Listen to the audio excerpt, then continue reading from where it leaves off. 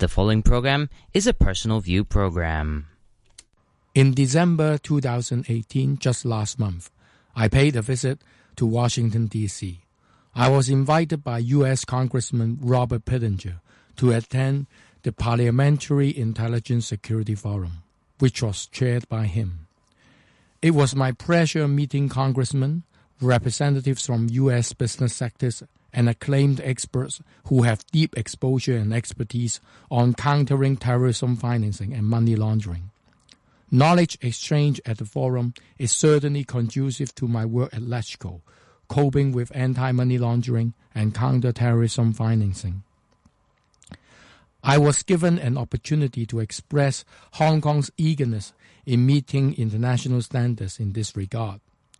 For instance, a bill was duly passed in 2017 banning people from traveling to other jurisdictions for the purpose of receiving training on terrorism. This is something in line with international practice. I assert that Hong Kong has long been committed to meeting international practice and standards for crackdown on terrorism and money laundering. Many keynote speakers nodded their heads upon hearing my views, and they were delighted to hear Hong Kong's commitment to cope with international standards. Hong Kong is always an international city. The need to meet international standards runs deep in the city. The U.S. representatives are well aware of that. In the meantime, I had a chance to discuss with some business representatives from the U.S. about Hong Kong's latest development. Their companies have investments in Hong Kong. I asked them whether their confidence in Hong Kong would be shaken by rumors to the effect that our one country, two systems was doomed to fail, as wrongfully accused by the opposition camp in Hong Kong. They categorically denied any loss of confidence in Hong Kong, and they even went on to say that their investments in Hong Kong will remain unchanged. Over the years, we indeed saw growing foreign investments in Hong Kong.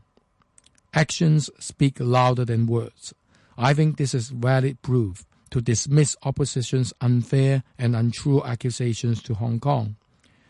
If their allegations were true, foreign companies would move away from Hong Kong with their money.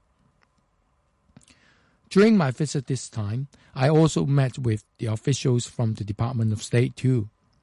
I did raise public concerns over the recent report released by the U.S.-China Economic and Securities Review Commission, the USCC report, suggesting that Hong Kong's unique customs status should be changed. In responding to my question, the Department of State clearly explained to me that the USCC report was by no means official report released by the Department of State. Indeed, I didn't hear any statement made by the Department of State that they would change our special customs status. It was rather mutual understanding between us that the Hong Kong-U.S. trade relationship is of crucial importance to both of us. And Hong Kong, under one country, two systems, our unique customs status is mutually beneficial to U.S. and Hong Kong. The U.S. direct investments to Hong Kong in 2017, just one single year, amounted to over $80 billion US.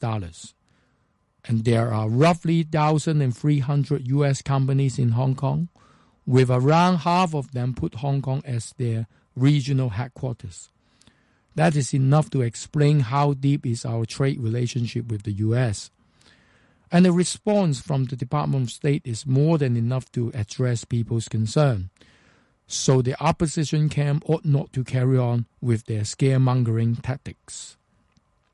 Subsequent to my visit to the U.S., U.S. Consul General in Hong Kong, Mr. Kurt Tong, wrote an article on local newspaper, reiterated the importance of Hong Kong-U.S. trade relationship.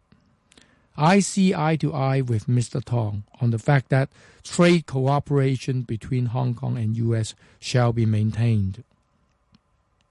During my meeting with officials from the Department of State, they did raise concerns over the incidence of LegCo candidates being disqualified, the banning of Hong Kong National Party, and Mr. Victor Mallet's incident. I explained to them the legal rationale behind actions taken by the government, and advocating Hong Kong independence or harming territorial integrity of China was against the basic law and one country, two systems principle. It is all done strict in accordance with the law, nothing to do with political censorship. They responded that they would continue to pay attention to the human rights and freedom protection in Hong Kong. Nobody would expect a paradigm shift straight after a single conversation.